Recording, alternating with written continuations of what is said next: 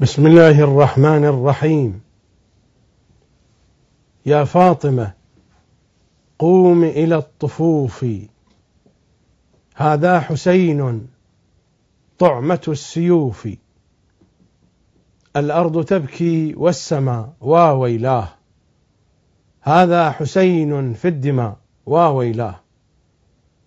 سلام عليكم أيها الحسينيون، بين أيديكم ملف الشعائر الحسينية، الحلقة الرابعة. مر الحديث في الحلقة الأولى تحت عنوان الشعائر الحسينية في الأفق الإنساني، وكذلك في الحلقة الثانية الشعائر الحسينية في الأفق الفقهي والفتوائي، وفي الحلقة الثالثة الشعائر الحسينية في أفق ثقافة وفكر أهل بيت العصمة صلوات الله وسلامه عليهم أجمعين. وهذه هي الحلقة الرابعة، عنوانها الشعائر الحسينية في ضوء دلالات شعار الحسينيين يا لثارات الحسين. كما مر الحديث لا على نحو الاختصار ولا على نحو التطويل، ما بين الإطالة وما بين الاختصار، سأتحدث عن مضمون الشعائر الحسينية في ضوء شعار الحسينيين يا لثارات الحسين. وقفة قصيرة عند هذا المصطلح، عند هذا العنوان يا لثارات الحسين، يمكن أن نلفظها يا لثارات الحسين، اللام مفتوحة، ويمكن أن نلفظها بكسر اللام يا لثارات الحسين. الياء هنا للنداء، وهذه الصيغة وهذا التعبير هو نوع من أنواع النداء في لغة العرب، يسمى بالاستغاثة. يمكن أن أقول يا لثارات الحسين بتضمين الثارات معنى الثائر، معنى الثائرين، وهي استغاثة بالذين يطلبون ثأر الحسين، أين الطالب بدم المقتول بكربلاء، نفس المضمون. حين أقول يا لثارات الحسين بفتح اللام، هذه العبارة تعني نفس هذه الجملة التي نقرأها في دعاء الندبة الشريف: أين الطالب بدم المقتول بكربلاء. وإذا قلت يا لثارات الحسين والقراءة صحيحة، إنما هو طلب واستغاثة لأجل ثارات الحسين، والثارات جمع لثار، والثار في أصله في لغة العرب هو الدم. كلمة الثار تعني الدم، بعد ذلك صار معنى الثار هو الحق الذي يطالب به ولي المقتول. حينما يقتل قتيل فله أولياء، حق أولياء القتيل بسبب ما جرى على وليهم على قتيلهم من ظلم ومن هدر لدمه، هذا الحق يسمى بالثار. فالثار عند العرب هو حق لولي القتيل يطالب بظلامة قتيله. وفي أصل الكلمة الثار هو الدم. يا لثارات الحسين، يا لدماء الحسين صلوات الله وسلامه عليه. هذه وقفة قصيرة لبيان المعنى اللغوي والوضع اللغوي لهذه العبارة أو لهذا العنوان أو لهذا الشعار، يا لثارات الحسين. والشعار هو عنوان أو مصطلح بمثابة بؤرة، هذه البؤرة تتركز فيها المعاني. الشعار قد يتألف من كلمة، من كلمتين، من جملة قصيرة، من عبارة مختصرة، لكن هذه الألفاظ المحدودة تتركز فيها المعاني، وتتركز بشكل شديد وبشكل مكثف، وإلا لما قيل لهذه العبارات بأنها شعارات. الشعار كلمة هي عبارة عن بؤرة تتركز فيها المعاني، والشعار هو حد فاصل بين أولئك الذين يعتنقون المعاني الموجودة في بؤرة ذلك الشعار، وبين أولئك الذين لا يعتقدون بتلكم المعاني المركزة والمشحونة في ذلك الشعار، سواء كان ذلك الشعار لفظا، صوتا، رمزا، إشارة، أيا كان نوع ذلك الشعار. يا لثارات الحسين شعار لخدمة الحسين، شعار لكل أولياء الحسين، شعار لكل الباكين على الحسين. يا لثارات الحسين هو شعار للشعائر الحسينية. هذا الشعار ماذا يعني؟ هل نعني بهذا الشعار هو طلب الثأر العشائري؟ أبدا، ليس هناك أي دلالة لطلب الثأر العشائري في هذا العنوان. هذا عنوان يميز بين الحق والباطل.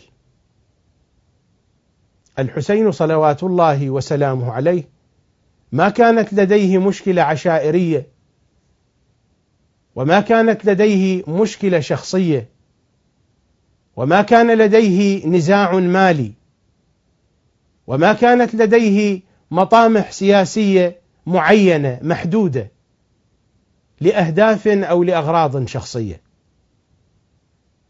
الحسين صلوات الله وسلامه عليه خرج ليقيم سيرة جده وأبيه علي بن أبي طالب، كما صرح بذلك علنا وبنحو صريح في وصيته التي كتبها إلى محمد بن الحنفية، الوصية التي أراد سيد الشهداء صلوات الله عليه أن يطلع عليها جميع الخلق. خرج لطلب الإصلاح في أمة جده، آمرا بالمعروف ناهيا عن المنكر، وداعيا الناس إلى سيرة جده وأبيه علي بن أبي طالب. هكذا صرح أبو الشهداء صلوات الله وسلامه عليه. يا لثارات الحسين أو يا لثارات الحسين شعار يميز بين الهدى والضلال، شعار يميز بين الرشد والغي، شعار يميز بين الحكمة والحق، وبين الحمق والباطل والجهل. يا لثارات الحسين عنوان هو بؤرة تتركز فيها كل معاني الحق، وكل معاني المعرفة، وكل معاني الأخلاق، وكل المعاني الحميدة والعالية. لذلك سأقف عند هذا الشعار لعلي أستطيع أن أبين جانبا من مضامينه. كما قلت قبل قليل، ليس هذا شعارا للطلب بثأر من شخص بعينه كالثأر العشائري. القضية أبعد وأعمق وأوسع من ذلك. كما قال إمامنا الصادق صلوات الله وسلامه عليه، والرواية في الكافي الشريف في الجزء 8 من أجزاء كتاب الكافي الشريف: يوم كتب الكتاب قتل الحسين. حينما كتب الكتاب، حينما كتبت الصحيفة التي تجلت بعد ذلك معانيها في السقيفة وما تفرع عليها، يوم كتب الكتاب قتل الحسين صلوات الله وسلامه عليه. ومن هنا بدأت المسيرة. هذا كامل الزيارات لشيخنا ابن قولويه رضوان الله تعالى عليه.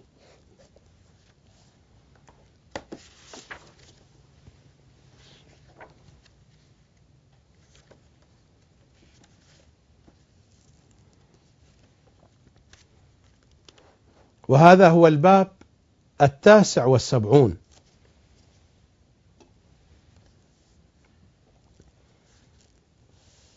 الرواية 6 بعد 10 في زيارات سيد الشهداء صلوات الله وسلامه عليه. نخاطبه في زيارة من زياراته المروية عن إمامنا الصادق،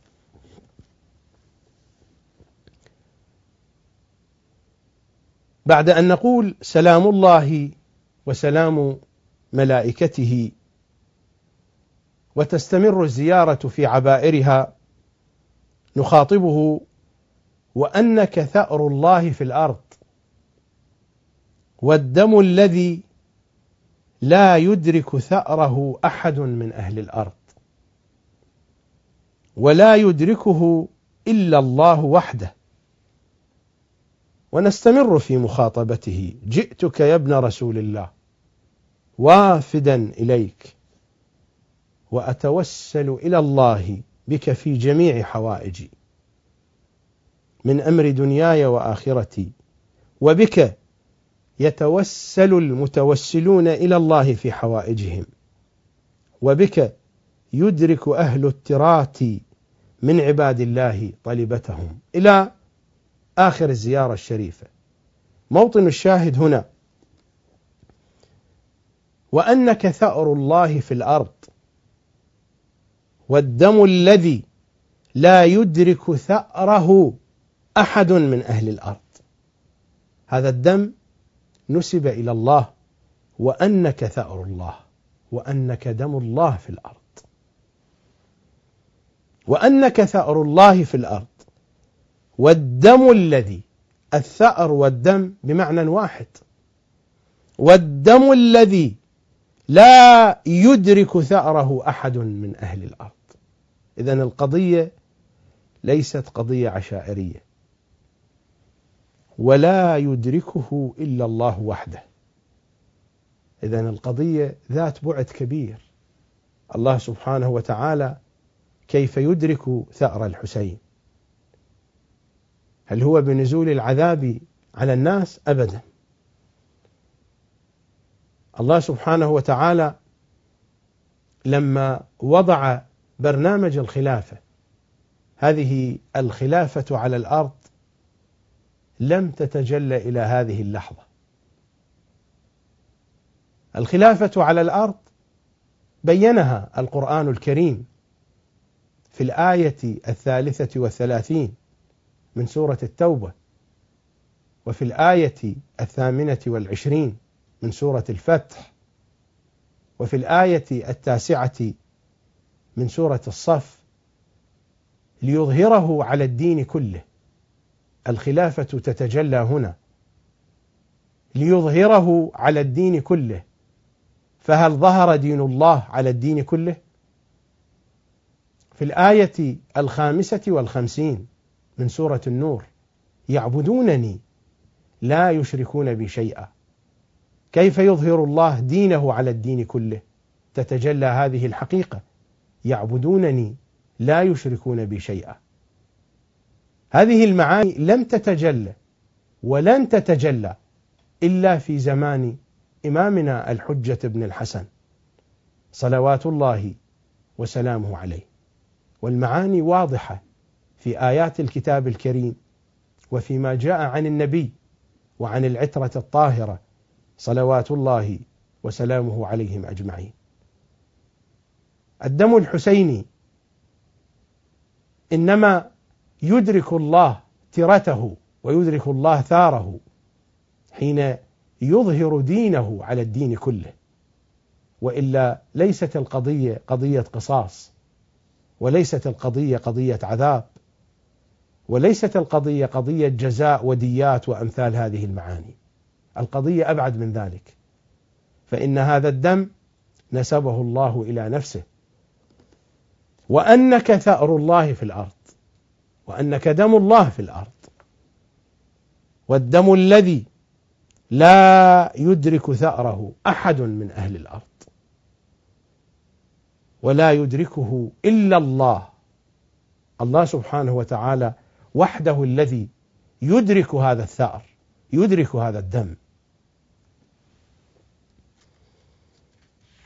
حين نذهب إلى زيارة أخرى من زيارات سيد الشهداء، أيضا في كامل الزيارات لشيخنا ابن قولويه رضوان الله تعالى عليه،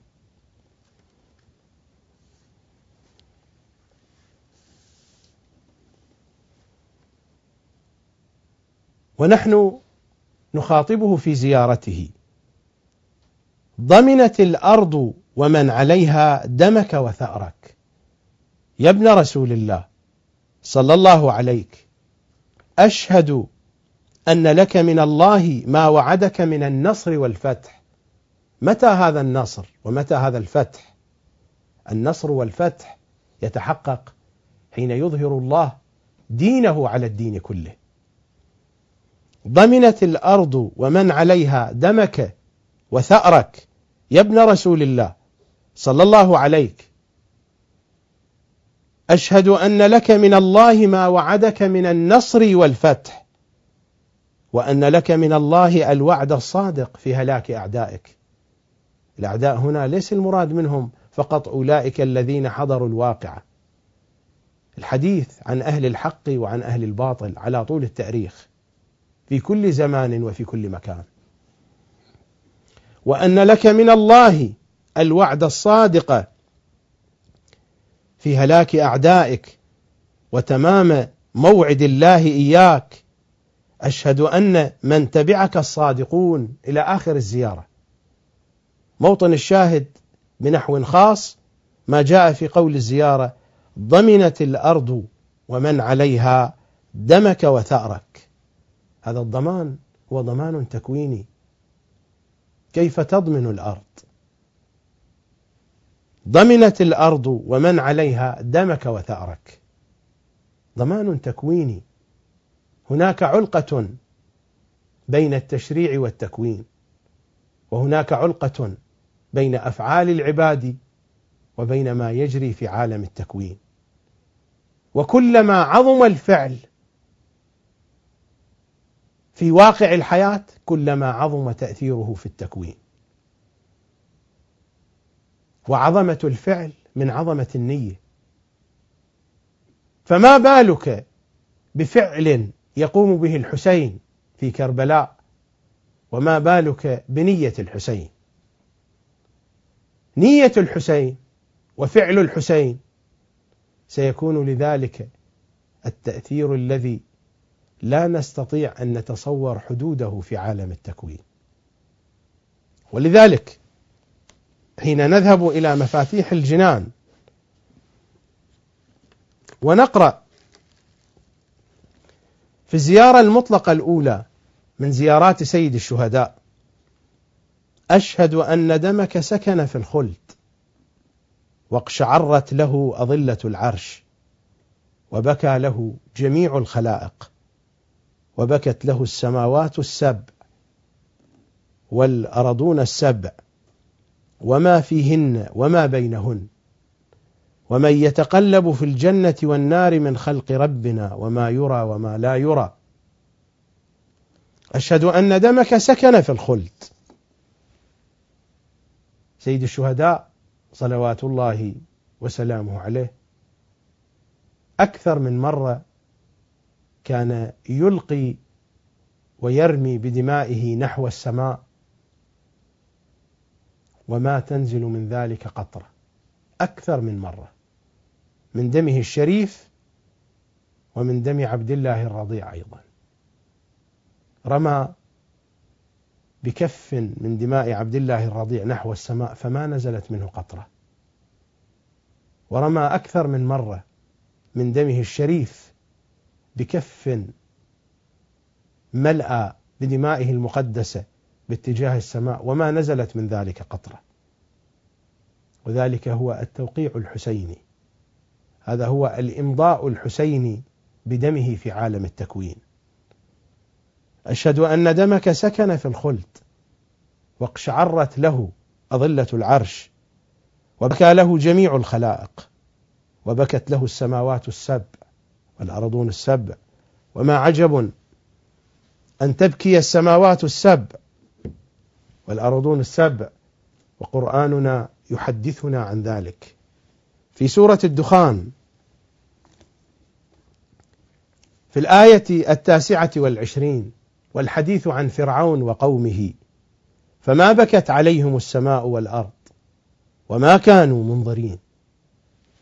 فما بكت عليهم السماء والأرض وما كانوا منظرين. الآية تتحدث عن عدم بكاء السماء والأرض على الفراعنة، على فرعون وقومه. وواضح إن السماء والأرض لتبكيان على غير هؤلاء. الأحاديث عن النبي وعن الأئمة إن العالم العامل بعلمه إذا ما توفي بكت عليه السماء والأرض 40 يوما، وإن نبيا من الأنبياء إذا ما قضى تبكي عليه السماء والأرض 40 عاما. وأما الحسين صلوات الله عليه فإن السماء والأرض تبكيان عليه طول الدهر. هكذا حدثتنا الروايات والأخبار عن النبي والأئمة صلوات الله وسلامه عليهم أجمعين. والآية واضحة صريحة في بكاء السماء والأرض، وتلك هي العلاقة بين التشريع والتكوين، والعلاقة بين أفعال العباد ونوايا العباد، وما يؤثر ذلك في علائق التكوين وفي عالم التكوين.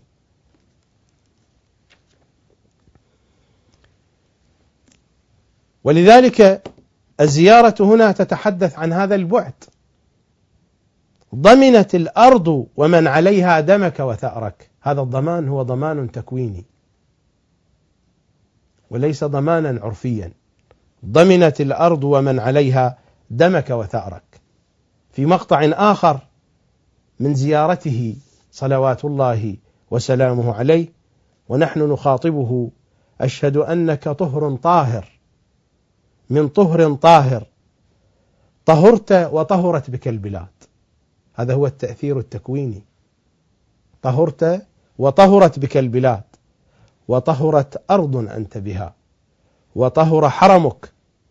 أشهد أنك أمرت بالقسط والعدل ودعوت إليهما، وأنك ثأر الله في أرضه حتى يستثير لك من جميع خلقه، من جميع خلقه ليس من البشر فقط، حتى يستثير. وهذه الاستثارة وأخذ الثأر هذا ليس بنزول العذاب على الخلق، وإنما بتحقق أهداف الحسين، بتحقق المشروع الحسيني العظيم. المشروع الحسيني هو مشروع الخلافة الإلهية. حينما تتكامل الحياة الإنسانية، وحينما تشرع الأبواب بين عالم الشهادة وعالم الغيب، حينئذ سترتقي الجوهرة الإنسانية التي أودعها الله سبحانه وتعالى في باطن هذا المخلوق الآدمي إلى أعلى مراتبها، وذلك هو معنى الخلافة، وذلك هو معنى يعبدونني لا يشركون بي شيئا. كل هذه المعاني وما يتفرع عنها من عميق الدلالات وجليل المضامين ومن أرقى الفحاوى كلها تتشكل وتتركز في مضمون هذا الشعار الذي يرفعه الحسينيون: يا لثارات الحسين، وأنك ثأر الله في أرضه حتى يستثير لك من جميع خلقه. فالثأر الحسيني ليس ثأرا عشائريا، وليس ثأرا على نحو القصاص، وليس ثأرا يساوى بالدية والأموال. الثأر الحسيني أعمق وأوسع وأكثر دلالة ومضمونا من كل هذه المعاني. وما هذه النصوص التي تلوتها على مسامعكم إلا إشارات، وإشارات من بعيد، إلى تلكم الفحوى العظيمة والدلالة الكبيرة التي تتجلى في هذا الشعار: يا لثارات الحسين، يا لدماء الحسين، صلوات الله وسلامه عليه. هذه الدماء التي خطت ووضعت الميزان الواضح بين الحق والباطل. ولذلك نحن نجد في رواياتنا، وما ذلك بغريب، أن أبانا آدم لما مر بكربلاء سال دمه في هذه الأرض، وأن إبراهيم الخليل حين مر في هذه الأرض سال دمه هنا، وأن موسى الكليم حين مر في هذه الأرض مع وصيه يوشع بن نون سال دمه أيضا في هذه الأرض، وأنبياء آخرون سالت دماؤهم موافقة لدم الحسين صلوات الله وسلامه عليه. وما ذلك بغريب أبدا. حين أذهب إلى الإنجيل، إلى الكتاب الذي يقدسه النصارى، وأذهب إلى رؤيا يوحنا، أنا لا أريد هنا أن أفرض قولي على النصارى، هذا كتابهم وهم يفهمونه بحسب ما يفهمونه، لكن هذا الكتاب هو إرث بشري لكل البشر، أتصفحه فأتلمس فيه شيئا من هذه المضامين، من مضمون الدماء الحسينية في علقتها وفي أثرها في عالم التكوين، وفي علقتها وفي أثرها في عالم الغيب، وفي ارتباطها مع كل الأنبياء.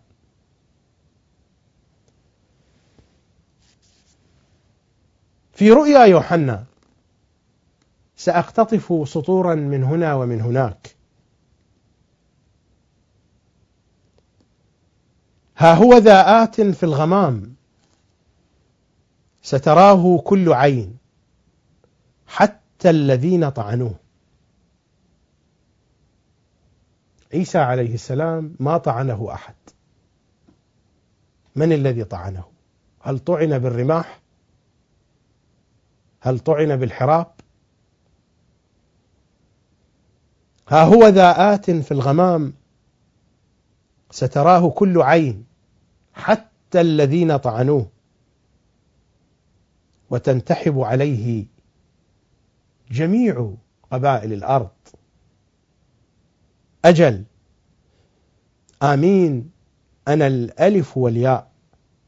هذا ما يقوله الرب الإله إلى آخر الكلام، أنا الألف والياء، ما هو ببعيد عن قول سيد الأوصياء أنا النقطة تحت الباء.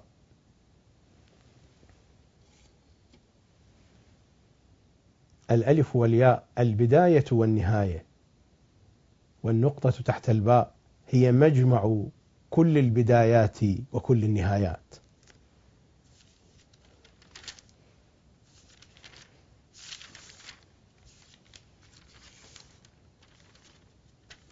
وتحدثنا رؤيا يوحنا: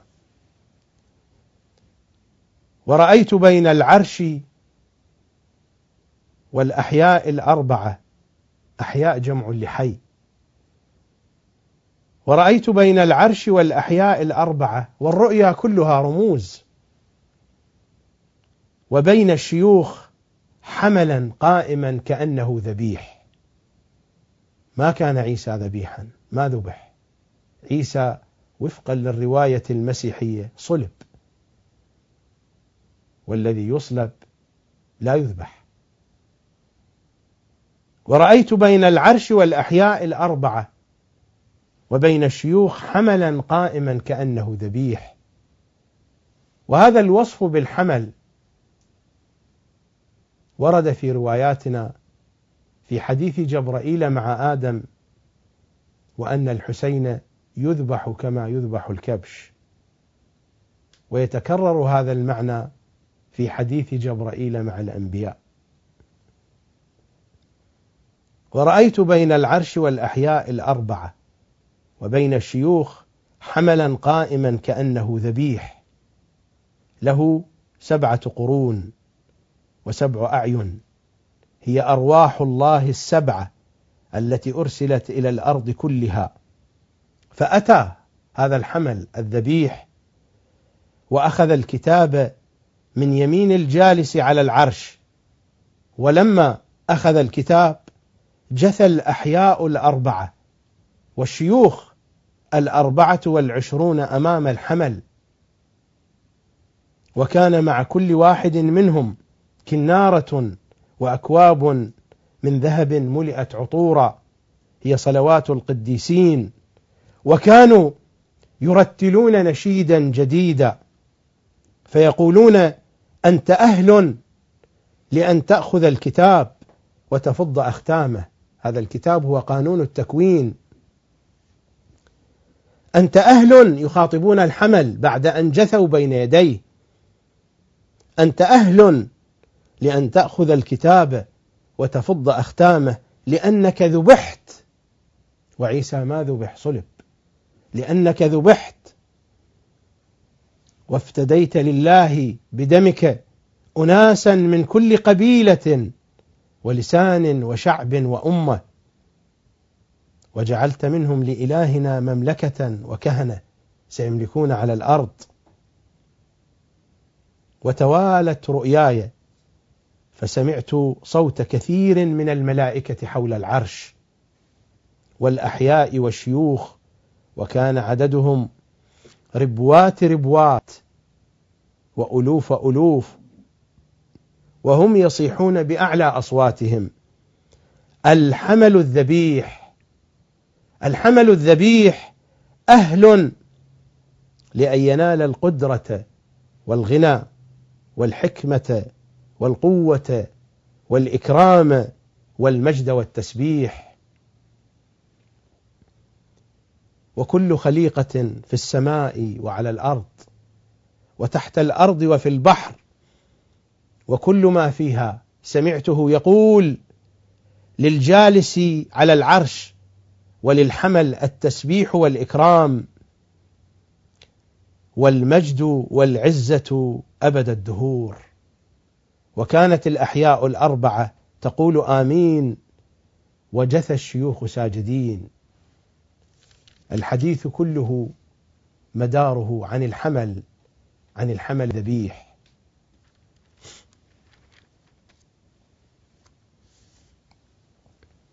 وفي رواياتنا في قصة إبراهيم وإسماعيل عليهما السلام: وفديناه بذبح عظيم، هذا الذبح العظيم ليس هو ذلك الكبش الذي أنزل من الجنان، والكبش هو مظهر لذلك الذبح العظيم، لذلك الحمل العظيم.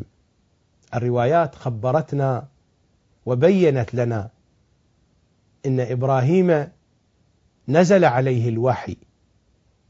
أي شيء أكثر ألما على قلبك، أن تذبح إسماعيل أم أن يذبح الحسين؟ وهو يؤلم قلب رسول الله صلى الله عليه وآله. قال إن ألمي على الحسين أكثر وأشد.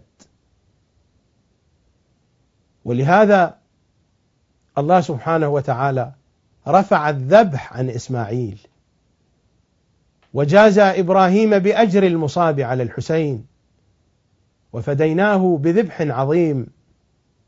فما الكبش بأعظم من إسماعيل؟ إسماعيل نبي معصوم في صلبه نور محمد صلى الله عليه وآله، لا يعقل أن يكون كبش خروف يقال له بأنه ذبح عظيم في مواجهة وفي مقابلة إسماعيل. والمطلب بحاجة إلى تفصيل، لكنني أشرت إليه بالإجمال لأن الحديث هنا عن الحمل الذبيح. ويستمر يوحنا في رؤياه: رأيت بعد ذلك جمعا كثيرا لا يستطيع أحد أن يحصيه، من كل أمة وقبيلة وشعب ولسان، وكانوا قائمين أمام العرش وأمام الحمل لابسين حللا بيضاء، بأيديهم سعف النخل، وهم يصيحون بأعلى أصواتهم فيقولون: الخلاص لإلهنا الجالس على العرش وللحمل. وكان جميع الملائكة قائمين حول العرش، والشيوخ والأحياء الأربعة فسقطوا على وجوههم أمام العرش وسجدوا لله قائلين: آمين، لإلهنا التسبيح والمجد والحكمة والشكر والإكرام والقدرة والقوة أبد الدهور آمين. فخاطبني أحد الشيوخ قال: هؤلاء اللابسون الحلل البيضاء من هم هؤلاء؟ قال: هؤلاء اللابسون الحلل البيضاء من هم ومن أين أتوا؟ فقلت له: يا سيدي أنت أعلم. فقال لي: هؤلاء هم الذين أتوا من الشدة الكبرى. وهل هناك من شدة أكثر من شدة الغيبة الكبرى؟ فقال لي: هؤلاء هم الذين أتوا من الشدة الكبرى، وقد غسلوا حللهم وبيضوها بدم الحمل. هؤلاء الذين يلبسون هذه الثياب البيضاء لقد غسلوها بدم الحمل، بدم ذلك الذبيح.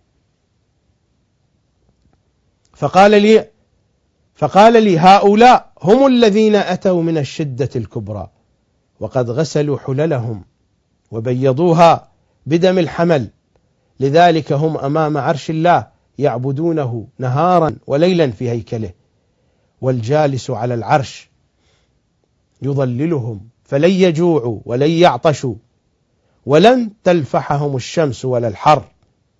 لماذا؟ لأن الحمل الذي في وسط العرش سيرعاهم وسيهديهم إلى ينابيع ماء الحياة، وذلك هو الكوثر، وسيمسح الله كل دمعة من عيونهم. تلك الدموع التي تسفح على حسين وآل حسين.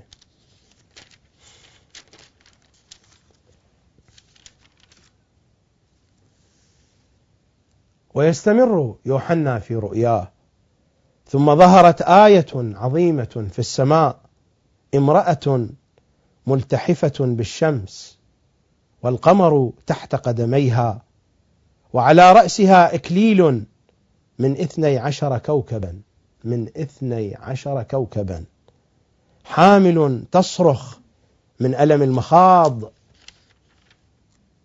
ألا تأخذك هذه الصورة إلى ما كان بين الباب والجدار؟ حامل تصرخ من ألم المخاض.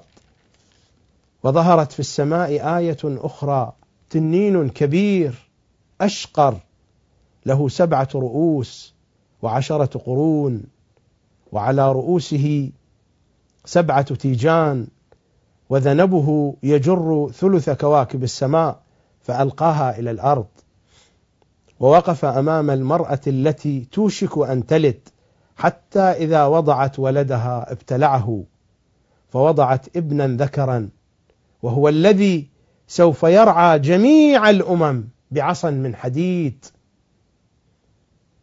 وخطف ولدها إلى حضرة الله إلى عرشه، وهربت المرأة إلى البرية، حيث أعد الله لها مكانا لتقات هناك 1000 يوم و200 يوم و60، ونشبت حرب في السماء.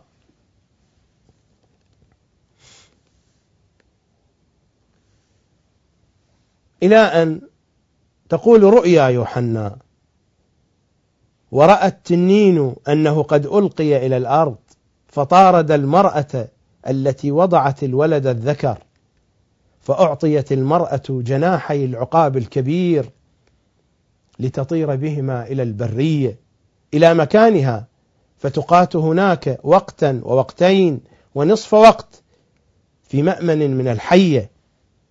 فأفرغت الحية من فمها خلف المرأة مثل نهر من الماء ليجرفها النهر، فأغاثت الأرض المرأة، ففتحت الأرض فاها وابتلعت النهر الذي أفرغه التنين من فمه.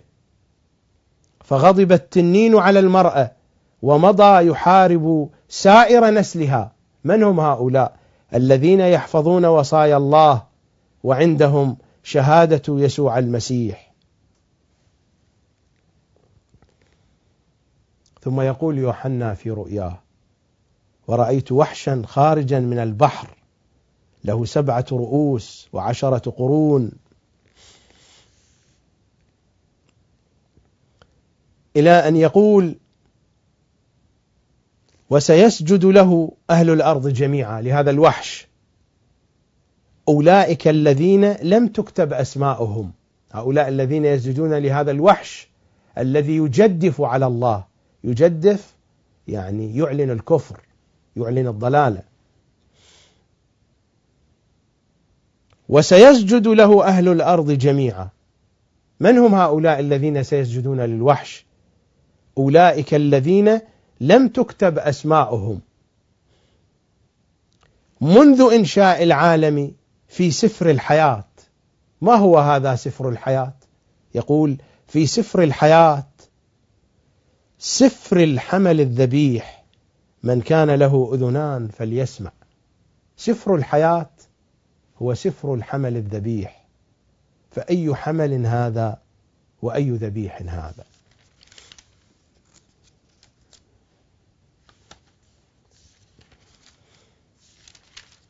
ويستمر يوحنا في رؤياه: ورأيت السماء مفتوحة، وإذا فرس أبيض يدعى فارسه الأمين الصادق. فرس أبيض يدعى فارسه الأمين الصادق، وبالعدل يقضي ويحارب، يملأها قسطا وعدلا. ورأيت السماء مفتوحة، وإذا فرس أبيض، اسمه اسمي وكنيته كنيتي، ويسير بسيرتي بسيرة محمد صلى الله عليه وآله. ورأيت السماء مفتوحة، وإذا فرس أبيض يدعى فارسه الأمين الصادق، وبالعدل يقضي ويحارب، عيناه كلهب النار، وعلى رأسه أكاليل كثيرة، له اسم مكتوب ما من أحد يعرفه إلا هو، ويلبس رداء مخضبا بالدم. هذا الفارس، هذا الأمين الصادق، ويلبس رداء مخضبا بالدم، قميص الحسين المخضب بالدم، قميص رسول الله المخضب بالدم، ويلبس رداء مخضبا بالدم واسمه كلمة الله، وكانت تتبعه على خيل بيض جيوش السماء. أليس هي الملائكة التي نزلت ببدر؟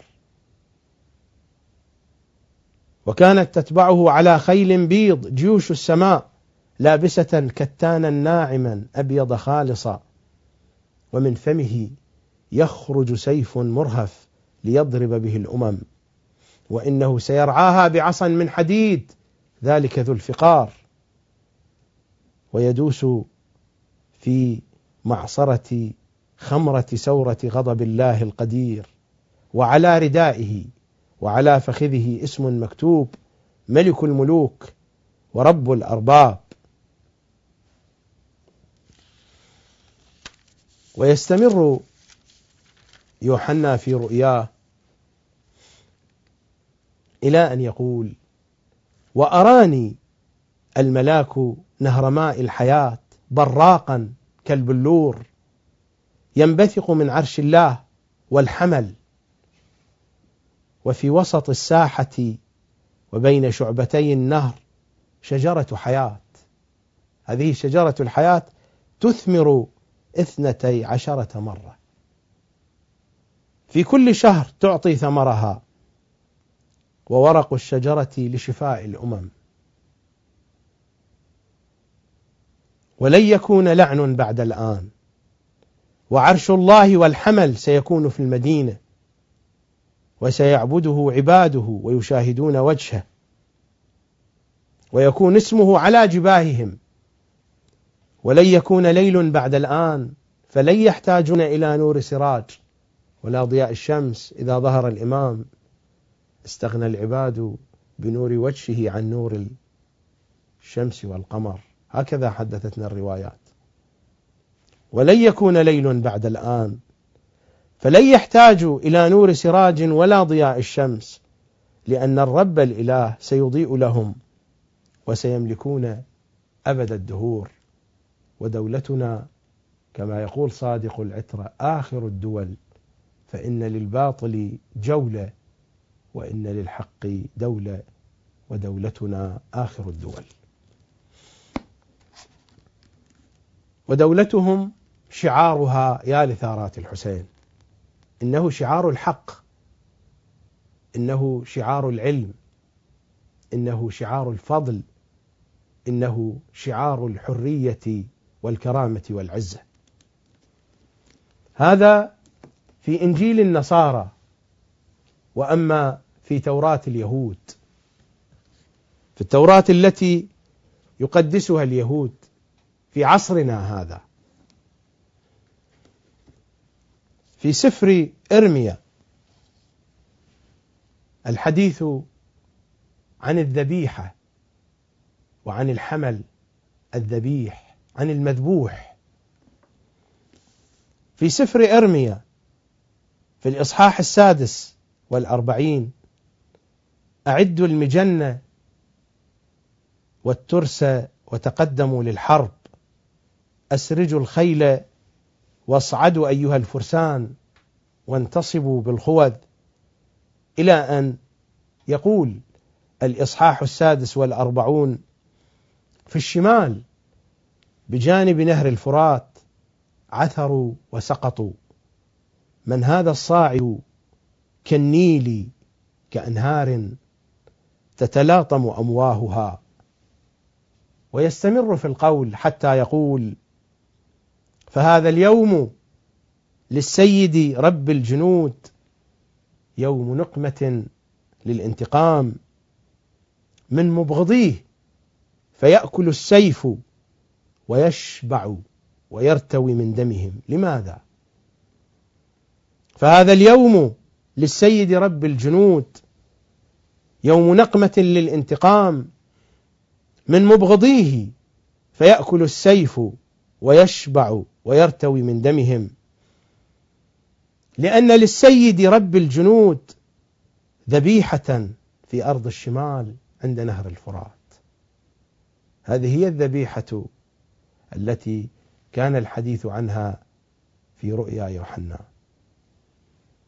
لأن للسيد رب الجنود ذبيحة في أرض الشمال عند نهر الفرات، اصعدي إلى جلعاد، إلى آخر ما جاء في الإصحاح 46 من سفر إرميا من توراة بني إسرائيل.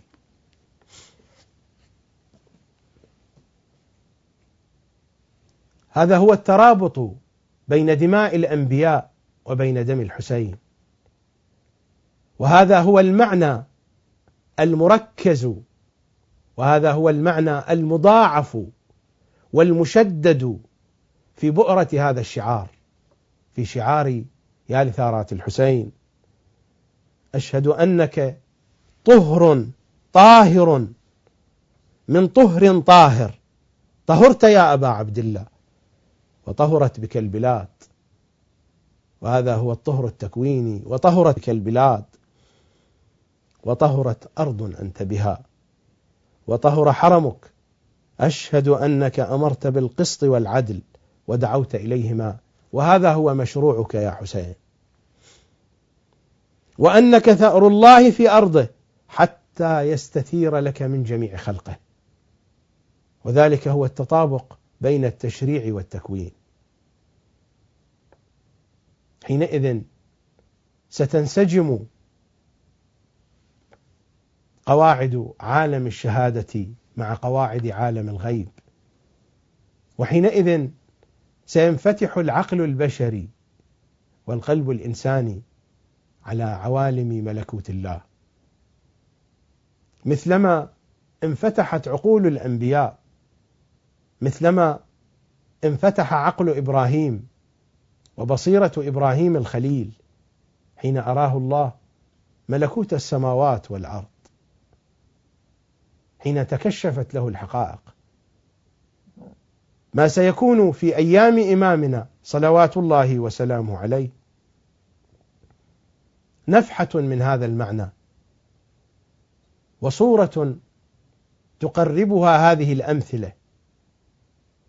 كل هذه الدلالات، كل هذه المضامين مجتمعة في هذه البؤرة، في هذا الشعار: يا لثارات الحسين.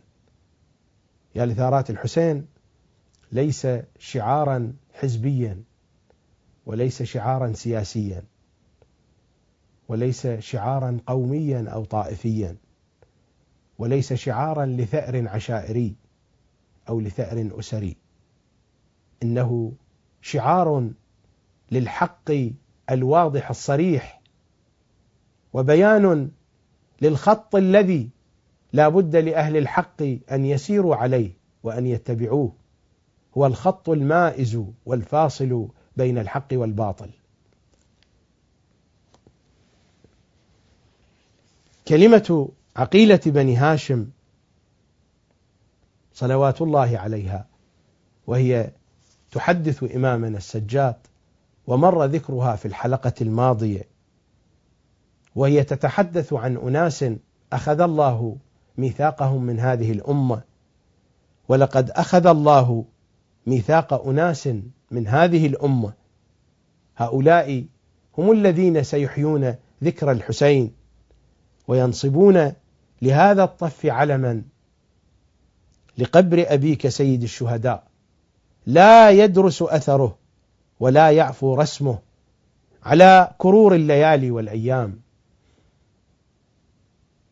ولا يجتهدن أئمة الكفر وأشاع الضلالة في محوه وتطميسه، فلا يزداد أثره إلا ظهورا وأمره إلا علوا، لأن القانون الإلهي لا بد أن يسير، ولأن البرنامج الرباني لا بد أن يتحقق، وهذا البرنامج لا يتحقق إلا عبر هذه البوابة، فلا يزداد أثره إلا ظهورا وأمره إلا علوا. كل هذه الدلالات، كل هذه المضامين تجتمع في هذا العنوان، تجتمع في هذا الشعار الذي يرفعه الحسينيون: يا لثارات الحسين. يا لثارات الحسين هو العنوان الذي يفصل بين الهدى والضلال، يفصل بين مجموعتين: بين المجموعة الحسينية وبين المجموعة اليزيدية، وهذه القضية لا ترتبط بمقطع زماني معين. هناك هويتان، هناك الهوية الحسينية وهناك الهوية اليزيدية. لربما آتي بمثال يوضح المعنى. بيتان من الشعر. بيت قاله شاعر الحسين السيد حيدر الحلي رضوان الله تعالى عليه في قصيدة من قصائده، وهو يتحدث عن بني أمية. يقول: من أين تخجل أوجه أموية سكبت بلذات الفجور حياءها. من أين تخجل أوجه أموية سكبت بلذات الفجور حياءها. سكبت ماء الحياء بلذات فجورها. وهذا ما بينته ثورة المدينة حين ثار أهل المدينة على يزيد بعد مقتل سيد الشهداء، لا لأن يزيد قتل سيد الشهداء، وإنما لفساده، وإنما لعدم حيائه، كما يقول السيد حيدر الحلي: من أين تخجل أوجه أموية سكبت بلذات الفجور حياءها. هذا هو كتاب الطبقات الكبرى لابن سعد، وهو ليس من كتب الشيعة، كتاب معروف من كتب القوم. وهذا هو الجزء الخامس. هذه الطبعة طبعة دار إحياء التراث العربي. الطبعة الأولى سنة 1995 ميلادي، 1416 هجري، صفحة 33. والحديث عن بيان ثورة المدينة التي كان يقودها عبد الله ابن حنظلة غسيل الملائكة المعروف. ماذا يقول؟ فوالله ما خرجنا على يزيد، فوالله ما خرجنا على يزيد حتى خفنا أن نرمى بالحجارة من السماء. إن رجلا، يعني يزيد، ينكح الأمهات والبنات والأخوات ويشرب الخمر ويدع صلاة. والله لو لم يكن معي أحد من الناس لأبليت لله فيه بلاء حسنا. هذا بيان ثورة أهل المدينة. فتواثب الناس يومئذ يبايعون من كل النواحي، لأن الناس كلهم كانوا يعرفون هذه الحقائق، أنه كان يزني بالأمهات والبنات والأخوات. إن رجلا ينكح الأمهات والبنات والأخوات ويشرب الخمر إلى آخر الكلام. هو هذا يزيد. من أين تخجل أوجه أموية سكبت بلذات الفجور حياءها. هذا بيت من الشعر، وبيت آخر قاله الفرزدق. وقبل أن أذكر بيت الفرزدق، في شواهد التنزيل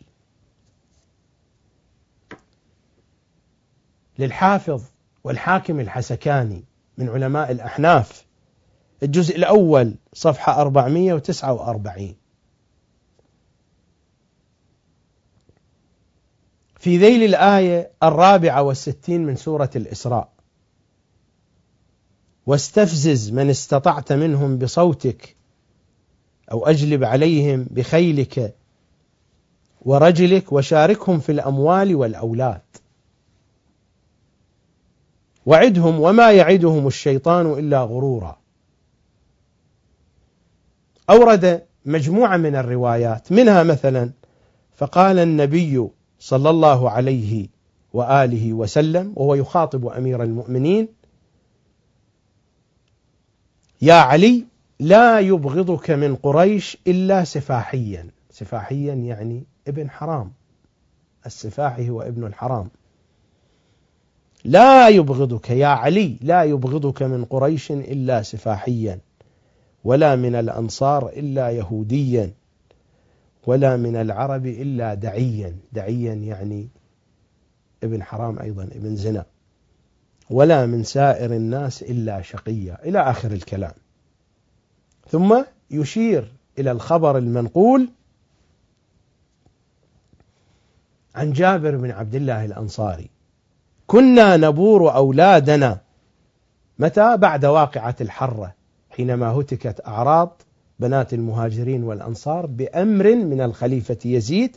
كنا نبور أولادنا، أي نختبر نمتحن بحب علي، فمن أحبه علمنا أنه من أولادنا، ومن أبغضه أشفينا منه، يعني برئنا منه، فهو ليس من أولادنا. علمنا بأنه نتاج من ذلك الجيش اليزيدي الأموي. بيت الفرزدق، وهو يصف الإمام السجاد صلوات الله وسلامه عليه في الميمية المعروفة: هذا الذي تعرف البطحاء وطأته. ماذا يقول وهو يخاطب هشام ابن عبد الملك؟ ماذا يقول له في وصف الإمام السجاد؟ يغضي حياء ويغضى من مهابته. يغضي حياء ويغضى من مهابته، فما يكلم إلا حين يبتسم. أين هذا؟ هذه هوية. يغضي حياء ويغضى من مهابته، فما يكلم إلا حين يبتسم. والهوية الثانية: فمن أين تخجل أوجه أموية سكبت بلذات الفجور حياءها. ينكح الأمهات والبنات والأخوات، كما قال عبد الله ابن حنظلة غسيل الملائكة في بيان ثورة المدينة، وذلك مذكور في الجزء 5 من الطبقات الكبرى لابن سعد. هناك هويتان، وهاتان الهويتان تتضحان من خلال هذا الشعار، من خلال شعار يا لثارات الحسين. ولذلك حين نقرأ في كتاب الله في سورة البقرة في الآية 91 والخطاب ليهود المدينة: وإذا قيل لهم آمنوا بما أنزل الله قالوا نؤمن بما أنزل علينا ويكفرون بما وراءه وهو الحق مصدقا لما معهم. القرآن يخاطب يهود المدينة: قل فلم تقتلون أنبياء الله من قبل إن كنتم مؤمنين. قل فلم تقتلون أنبياء الله من قبل إن كنتم مؤمنين. الرواية في تفسير البرهان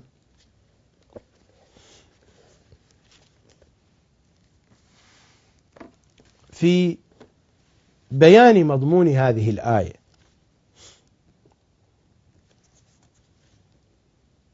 عن إمامنا الصادق صلوات الله وسلامه عليه، وقال فلم تقتلون أنبياء الله من قبل إن كنتم مؤمنين، وإنما أنزل هذا في قوم يهود وكانوا على عهد محمد صلى الله عليه وآله، لم يقتلوا أنبياء الله بأيديهم ولا كانوا في زمانهم، وإنما قتل أوائلهم الذين كانوا من قبلهم، فنزلوا بهم أولئك القتلة فجعلهم الله منهم، وأضاف إليهم فعل أوائلهم بما تبعوهم وتولوهم. هؤلاء الذين كانوا يعيشون في المدينة ما قتلوا نبيا من الأنبياء، لكن الله يخاطبهم فيقول: فلم تقتلون أنبياء الله؟ وإنما نسب إليهم قتل الأنبياء لأنهم يحبون الذين قتلوا الأنبياء في الأجيال السالفة. في سورة آل عمران الدلالة أوضح وأبين. في الآية 83 بعد 100 من سورة آل عمران: الذين قالوا إن الله عهد إلينا أن لا نؤمن لرسول حتى يأتينا بقربان تأكله النار قل قد جاءكم رسل من قبلي بالبينات وبالذي قلتم فلم قتلتموهم إن كنتم صادقين. ما كان هناك من رسول جاء قبل محمد صلى الله عليه وآله ليهود المدينة، وإنما للرسل السابقين. الروايات تقول إن بين هؤلاء وبين أولئك الذين قتلوا الرسل 500 سنة. قل قد جاءكم رسل من قبلي بالبينات وبالذي قلتم فلم قتلتموهم. خطاب مع يهود المدينة: فلم قتلتموهم إن كنتم صادقين. الروايات في تفسير البرهان وفي غيره، في الكافي الشريف وفي غيره، صريحة واضحة بينة.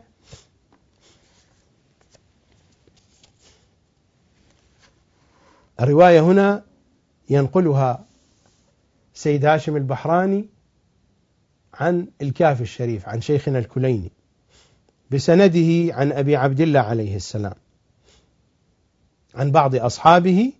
الإمام قال: لعن الله القدرية، لعن الله الخوارج. القدرية هم بنو أمية. لعن الله القدرية، لعن الله الخوارج، لعن الله المرجئة. المرجئة أولئك الذين قالوا بأن الأقوام الذين قتلوا في الجمل نرجئ أمرهم إلى الله، يعني الذين خرجوا بغاة على أمير المؤمنين قالوا نحن لا نحكم عليهم شيئا. هذه الكلمة التي يرددها الكثير منهم: تلك أمة قد خلت، أن الأمم الماضية الأجيال الماضية تلك أمة قد خلت لها ما كسبت ولكم ما كسبتم. هؤلاء هم المرجئة.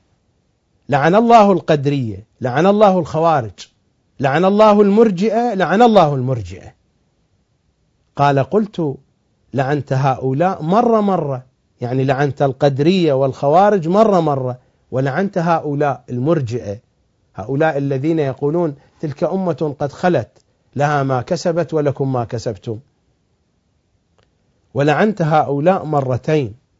قال: إن هؤلاء يقولون إن قتلتنا مؤمنون،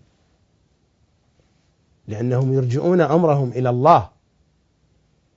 قال: إن هؤلاء يقولون إن قتلتنا مؤمنون فدماؤنا متلطخة بثيابهم إلى يوم القيامة. إن الله حكى عن قوم في كتابه ألا نؤمن لرسول حتى يأتينا بقربان تأكله النار قل قد جاءكم رسل من قبلي بالبينات وبالذي قلتم فلم قتلتموهم إن كنتم صادقين. قال: بين القاتلين والقائلين 500 عام، فألزمهم الله القتل برضاهم ما فعلوا، لأنهم يحبونهم، يحبون أولئك القتلة، والمسافة فيما بينهم 500 عام. القضية هي القضية. الآن الذين يعادون الشعائر الحسينية، يعادون الحسينيين، القضية هي القضية. رواية أخرى عن إمامنا الصادق: إنما أنزلت هذه الآية قل قد جاءكم رسل من قبلي بالبينات وبالذي قلتم فلم قتلتموهم إن كنتم صادقين.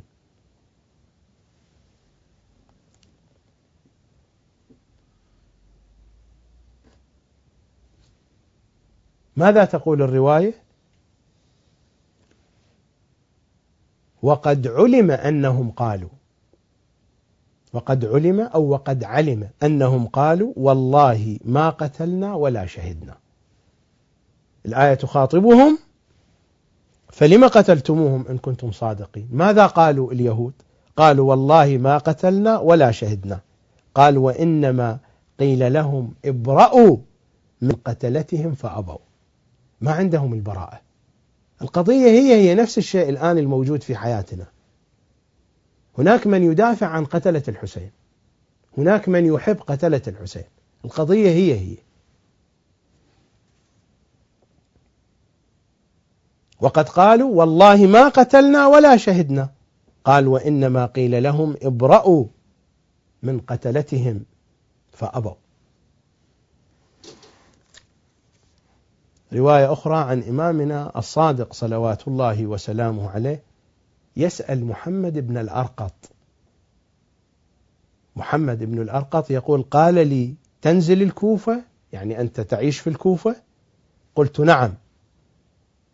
قال: فترون قتلة الحسين بين أظهركم؟ هذا في زمان الإمام الصادق، يعني ما بقي واحد من قتلة الإمام الحسين في زمان الإمام الصادق، والإمام يسأل عن قتلة الحسين صلوات الله عليه. رواية مهمة جدا.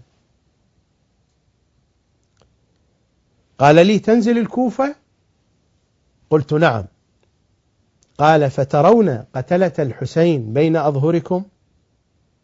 قال: قلت: جعلت فداك، ما رأيت منهم أحدا، لأنهم قد ماتوا، ما بقي منهم أحد. قال: فإذا أنت لا ترى القاتل إلا من قتل أو من ولي القتل. القاتل فقط ترى بأن الذي قتل الحسين الذين باشروا العمل. ألم تسمع إلى قول الله: قل قد جاءكم رسل من قبلي بالبينات وبالذي قلتم فلم قتلتموهم إن كنتم صادقين. فأي رسول قبل الذين كان محمد بين أظهرهم؟ فأي رسول قبل الذين كان محمد بين أظهرهم ولم يكن بينهم وبين عيسى رسول، إنما رضوا قتل أولئك فسموا قاتلين. هذا الشعار يا لثارات الحسين شعار يبين هذه الحقائق، يبين هذه الدلائل. نحن لا نطلب ثارا من شخص بعينه. هذا الشعار حين يرفعه الحسينيون فينادون يا لثارات الحسين، هم لا يطلبون ثارا من شخص بعينه. الذين قتلوا الحسين ماتوا وولوا وانتهوا وانتقلوا إلى الجحيم. القضية قضية حق وباطل، القضية قضية هدى وضلال. حين يرفع الحسينيون هذا الشعار إنما يرفعون الشعار بحسب هذه الدلالات وبحسب هذه المضامين التي بينتها. بهذا القدر أكتفي في هذه الحلقة الرابعة من حلقات ملف الشعائر الحسينية، وغدا إن شاء الله الحلقة الخامسة، وهي الحلقة الأخيرة من حلقات هذا الملف. خدام الحسين، أسألكم الدعاء والزيارة، ودعائي لكم بالتوفيق في خدمة الحسين وآل الحسين صلوات الله وسلامه عليهم أجمعين. في أمان الله.